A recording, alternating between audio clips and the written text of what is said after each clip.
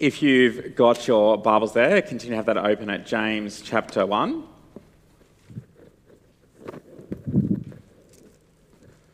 Probably helpful if I have one as well. So James chapter 1, you've got your Bible up. There's also an outline on the back of the news. So today we begin a brand new series in this amazing letter, and really incredible as we dig into it and really think about what are the ways in which we seek to faithfully follow Jesus every day of our lives. So why don't we pray and ask God for help with that.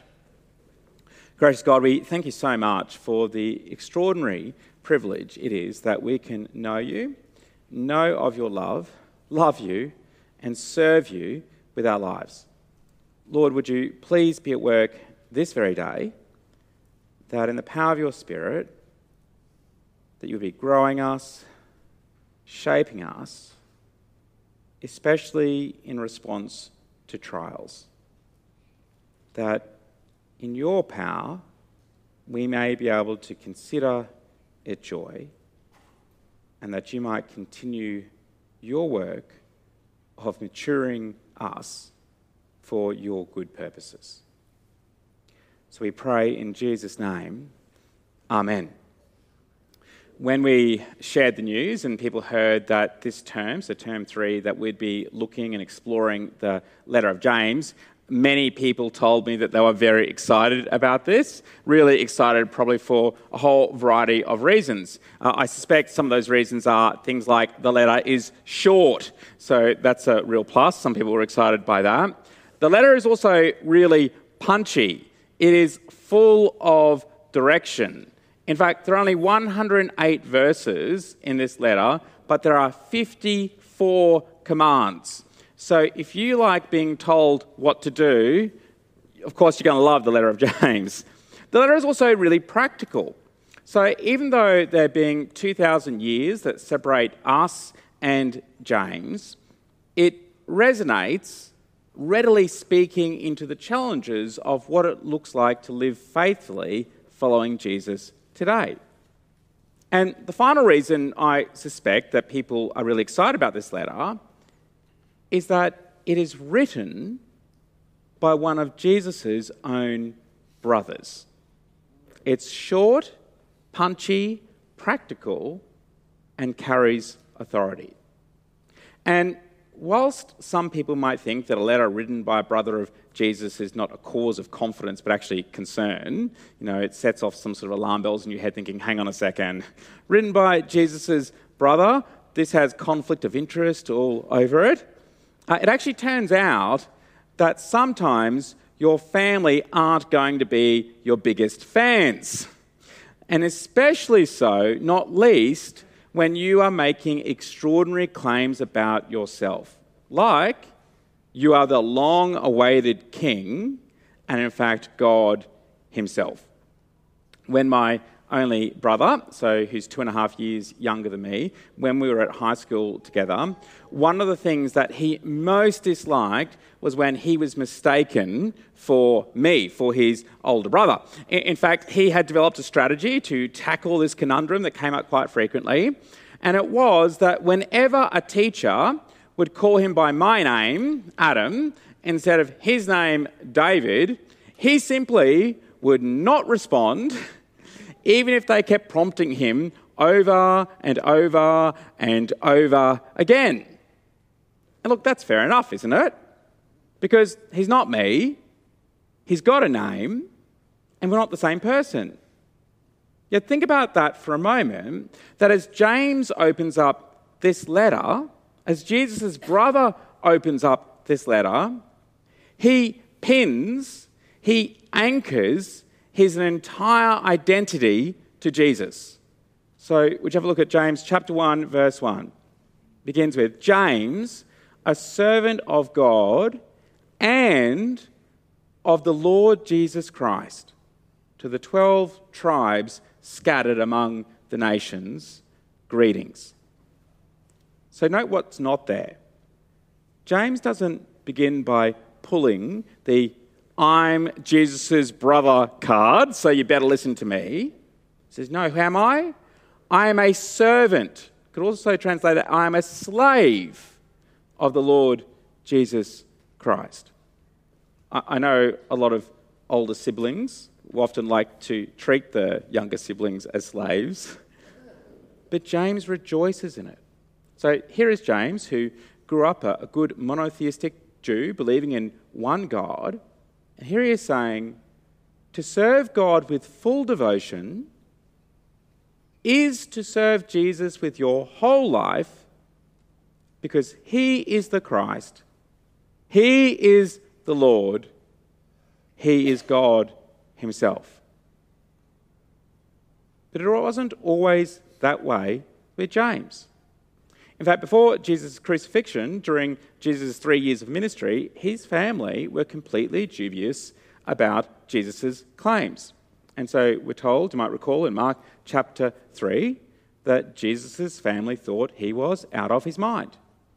We learn in John chapter 7 that Jesus' own brothers, and so that includes James, Jesus' own brothers did not follow him. For Jesus to be crucified, well, that would have brought incredible shame on his family. Yet now, as James writes this letter, as one of the key leaders in the Jewish Christian church in Jerusalem, he not only thinks that Jesus is the long-awaited king and God himself, but James goes on to be martyred for upholding the claims about Jesus. So that's a massive turnaround, isn't it? So how does James go from past sceptical sibling before the crucifixion to present pillar of the church, proclaiming the good news even onto his own death? Because in between that, James became convinced of who Jesus was because he encountered the risen Lord Jesus. And so I don't know if you recall, there's an amazing detail in 1 Corinthians chapter 15, as Paul writes, "For what I received, I passed on to you as first importance, that Christ died for our sins according to the Scriptures, that he was buried, that he was raised on the third day according to the Scriptures, and that he appeared to Cephas and then to the 12. After that, he appeared to more than 500 of the brothers and sisters at the same time, most of whom are still living, though some have fallen asleep. Then he appeared to James, this James, then to all the apostles, and last of all, he appeared to me." That is Paul. And so what we see is that after this encounter, James sets about working through the implications of Jesus' teaching, death, and resurrection with the desire that every Christian would get real with their faith. That the news that Jesus is the risen Lord and King would transform every aspect of our day-to-day. That's James's focus, that Christians would have a living, visible, and fruitful faith. Living, visible, and fruitful faith. That's what we're really exploring in this series, real faith and real life. And James begins, not in sort of a quiet way, but by diving right into the deep end, showing us that how we face trials, the tough stuff of life, will be one of the most significant determining factors on how we bear fruit maturely for Jesus. So, in the wisdom of James, he says that in the face of trials, we should consider it joy and ask for wisdom.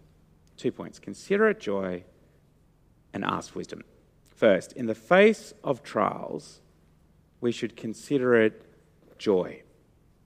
Would you look with me from verse 2?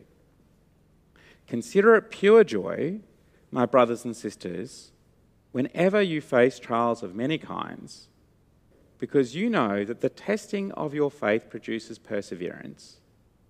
Let perseverance finish its work so that you may be made mature and complete, not lacking anything." Now, we don't know the precise nature of the trials of those to whom James writes. Obviously, they knew the trials that they were experiencing. But as you read the letter, there's a few clues that are scattered throughout the chapters.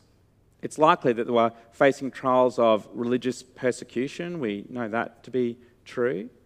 They were facing trial of poverty and also legal challenges, which was also tied up with persecution as well. Many are scattered from Jerusalem because at the time it was a dangerous place to be a Jewish Christian. In fact, those scattered likely included the likes of those who were told about in Acts, whom people like Saul, so before his conversion and name change to Paul, were chased down. They were even followed from Jerusalem to wherever they went in order to be locked up. But regardless of whatever the circumstances were, James's point is not that if you face trials or if you encounter particular types of trials, but no, whenever you face trials of many kinds, consider it joy. So he's being all-encompassing. Whenever you face trials of many kinds. So note the assumption as clear as day. It is that as a Christian, you will face trials. Therefore, it is so vital for me to say, facing trials is not a failure of your faith. So important to say, facing trials is not a failure of your faith. It's normative. And it is a completely bogus, false type of Christianity that claims that Christians face no difficulties or can face no difficulties if only they have enough faith. It's just not true. Perhaps as we gather here today, those joining us online right now, you can reflect and know very well that you have just come through trial, or perhaps you are in the grip of trial, right in the thick of trial right now. As James writes this and talks about trials, he likely has in mind both those normal, everyday trials of living in a messy and broken world, and also the types of trials of being persecuted for what we believe. He likely has both in mind.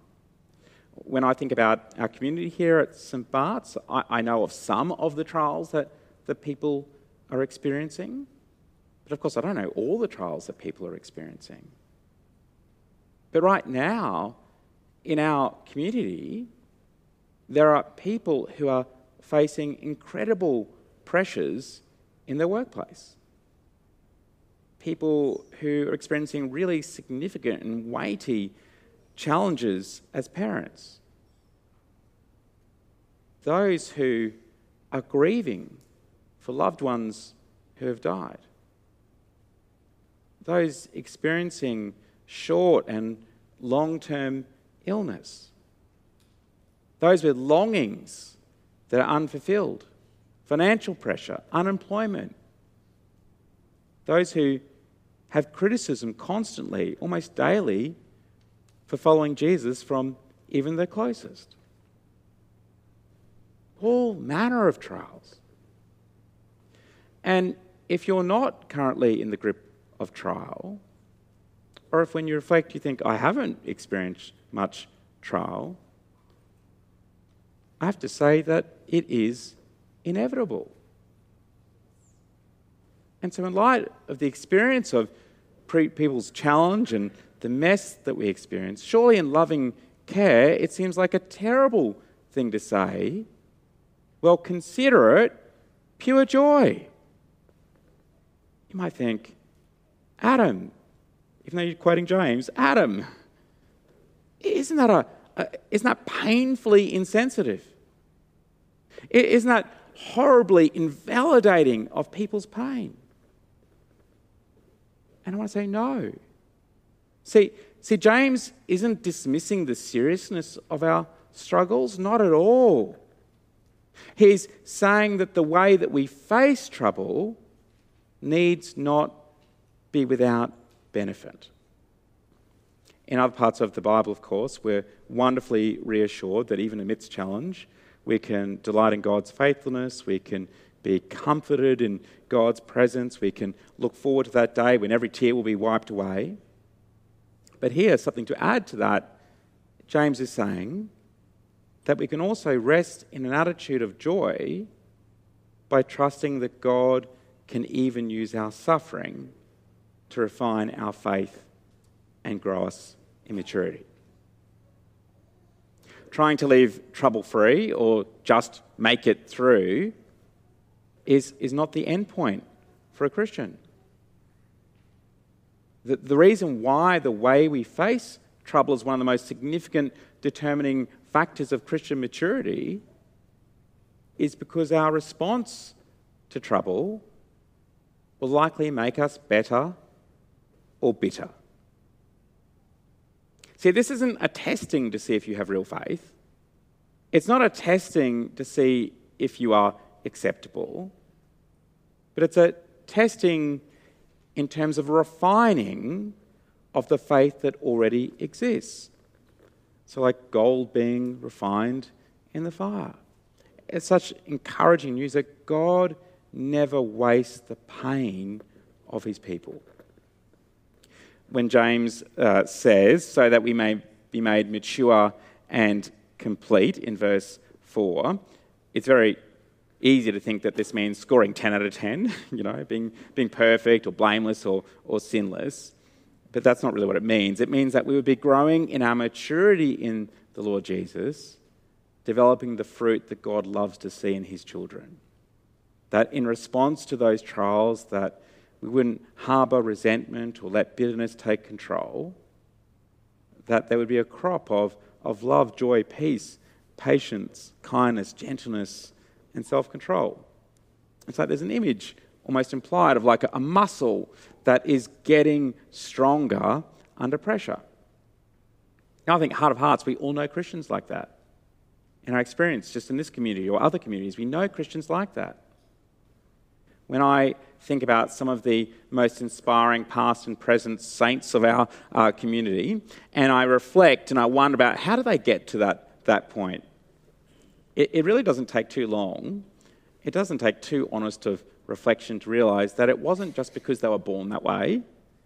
It wasn't because they wonderfully woke up that way one day. And it wasn't because they graduated with a special gift.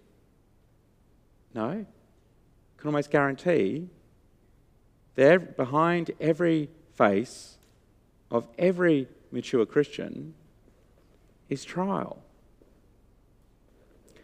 Jonathan Wei Hung Kwan, who is the executive director of CMS Australia, he recently, which is the Church Missionary Society, he recently wrote an article which may not attract everyone's attention, draw you in, but is the gift of stress, suffering, and opposition. Now, I'm not sure many might think that suffering, stress, and opposition are gifts.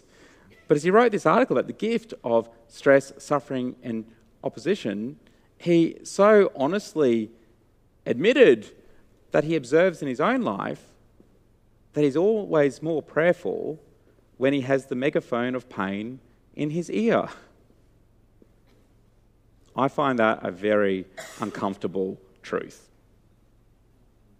How I wish, how I long that my faith grew in comfort. It's tempting to desire a trouble-free life over costly transformation for God. That, of course, doesn't mean that those struggles are good. It doesn't mean we need to rush out and be pain seekers or anything like that. Of course not. But that when trials come, as they inevitably do, that we can respond differently. A few weeks ago, I read of a family or a couple who, after longing for a child for a very long time, when their first baby came along, was born at 25 weeks. And they said that when the bub arrived, in the day-to-day that followed for many months, they lived almost moment to moment. They had a sense at times things were just spiralling out of control. They said from moment to moment, day to day, it brought both fresh hope but also new obstacles. Yet remarkably, amidst that tumult, when they were giving an update on an online care page that they created as they shared in the weight of this in the context of community, as they gave one of those updates, they wrote this: "All of this brings loads of new fears and anxieties to us, but we trust in God's faithfulness and mercy. Yes, there is fear, but we cling to hope." That's how they chose to respond. Persevering does not mean that we ignore, diminish, or try to spin bad things as good. That's not what persevering is. It means that we can, in fact, hold grief and gratitude together and not be crushed. That whenever trials come, whatever form they take, that our response wouldn't be to run from God and lose hope, but persevere with joy, confident that those trials are not the end, and delighting that God can even use difficult things, sometimes especially difficult things, for us to grow in Him. If that seems just too big of an ask, the incredible news is that God gives us the power. God gives us the resource to do it. We are to ask for wisdom. So would you look with me, verse 5. "If any of you lacks wisdom, you should ask God, who gives generously to all without finding fault, and it will be given to you." James is saying, if anyone's bamboozled in knowing how to count the tough things as joy, which I think should be all of us to some degree, but if anyone is bamboozled in knowing how to count the tough things as joy, what you need more than anything is not positive spin, it's not a denial of the problem, not 7 simple steps. What you need is wisdom. And note, in these verses, James tells us about the source of this wisdom, that it is from God, the security of this wisdom, that God promises to give it to those who ask, and the way in which we are to ask. And so let's break those 3 things down one by one. So first, the source of wisdom is from God. Now, that sounds really obvious, doesn't it? But this is entirely countercultural. James is saying that instead of searching for the answer or insight within, you have to look up to God. Of course we do, because wisdom isn't the same as being clever or being strong, but understanding how to live God's way in God's world. Therefore, if God is the source of wisdom, and if He defines how we should live, why would we cut Him out of the equation? Such good news that as we wrestle in understanding how to live God's way in God's world, it's not a riddle to figure out who might be best placed to shed some light on this situation. We must not cut God out of the equation. It'd be a bit like going to a shop and not being able to find the thing that you seek, but absolutely refusing to ask the person who stacked the shelf. That'd be madness, wouldn't it? Why would we do that with God? I've got a few hunches.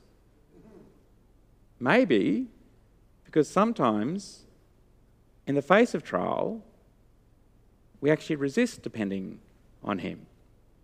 In the face of trials, we can resent that God allowed it to happen. In the face of trial, it can seem too scary, too confronting to recognise our own creaturely limits. But I want to say to you, it is the most liberating news that when we are confronted with the stark reality of how much we cannot change, it actually allows us to recognise in our need that there is one indeed on whom we can depend, and rejoice that if you go to God and ask for wisdom, it is secure. God promises to give it. So no, James is emphatic that when you seek God's wisdom and knowing how to face trial with joy, God gives generously. So he's not stingy with it. He's not rationing it out. It's not scarce. God is not running out of wisdom, okay? So you can have great confidence in that. But also we know that God gives indiscriminately. James says, without finding fault, it will be given to you. So God is not setting us up for failure. God is not asking us to do something that he isn't willing to equip us for. He wants to give us the wisdom we need, and he even tells us how we should ask. So verse 6, but when you ask, you must believe and not doubt, because the one who doubts is like a wave of the sea, blown and tossed by the wind. That person should not expect to receive anything from the Lord. Such a person is double-minded and unstable in all they do. Now, as you hear that, you might think, hang on a second, I knew there was a catch. Didn't James just basically say that there's no screening of applicants? You know, that God gives wisdom to all. But now, here he is, in apparent contradiction, seems to be implying that wisdom is conditional, that somehow it's dependent upon the quality of the ask. But hear what James is saying. James is not endorsing some sort of name it and claim it approach to wisdom. He's not saying, look, if you want wisdom, you've really, really got to impress God with your confidence of asking. Nor is he saying, look, if you ever have any doubts, then you're not going to get wisdom. This is not simply the normal ups and downs of faith. But he's talking about having a split allegiance in our ultimate devotion between God and something else. This is sort of like, on a very big scale, a two-way bet, sort of a spiritual hedge between God and something else. It'd be a bit like that during the week when there was the deciding game for the state of origin, that as one of the players runs onto the field, that they say, well, actually, tonight I'm going to play for both teams. It just doesn't work. No, James says that these people are double-minded.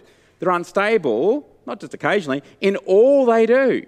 They're consistently inconsistent in who they trust, of supposedly wanting God's wisdom, but going elsewhere to get it. So that's the image of the wave, of course, that is just getting blown about by the wind, going whichever way that the wind is going.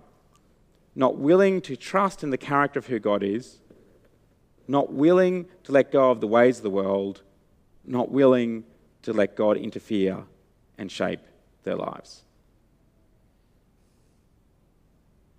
Not willing to do any of those things when we have the greatest reason to depend upon the one who, for the joy set before him, endured the cross for us. About 5 years ago now, I remember receiving the news that one of our members, one of our most senior members, Dot Edwards, had experienced an incredible tragedy in her family. Dot was approaching 100, and she was one of the most phenomenal examples of persevering through trial that I have ever met. All sorts of things in her life. And as I called her that day, I remember it so vividly. I remember exactly where I was when I made that call. I wondered if in the face of yet another loss, in the face of yet another thing which was so hard and so heartbreaking, I wondered how she would be. I was ready to console and comfort her with the good news of Jesus, of the goodness of God, of the future that awaits us where every tear will be wiped away. But when she answered the phone and I simply asked, "How are you?" she immediately responded, "Adam, I do not understand, in the face of these things, in the face of trials such as this, how people cope without knowing the Lord." She continued to say, she goes, "When you reach my age, you have lost almost everyone whom you love dear, but the Lord cannot be taken away from me." she didn't need to deny the reality of the pain. She in no way sought to diminish the weight of the tragedy in order that she would know the joy of the Lord. She just had to keep running and resting in the one who gave her the power to persevere. That's wisdom. And all we need to do is ask. So why don't we do that? Gracious God, we are so thankful for your faithfulness, for your goodness, for your mercy, for your love, and for your grace. We thank you so much that in you we find someone who is perfectly able to sympathise with us in every way. Lord, we thank you for the witnesses in our life who have been shaped, who have responded to trial in such faithful ways, and for the amazing impact that they have had on us and our walk in you. Lord, particularly pray today, right now, for those who've just come through a season of great trial, or who are in the grip, in the thick of trial right now. Lord, how I pray that they would know your comfort and your peace in your presence. Lord, may they with a great security know the future which awaits. But especially today, Lord, I pray that you would give us all wisdom, that we would know how to respond in the face of trial, that we would even consider it joy, that you might continue your work in us, growing us in maturity for your good purposes. Lord, thank you so much that we can run to you. Thank you so much that we can ask for the power from you that we can respond in the day-to-day. And so we pray in Jesus' name. Amen.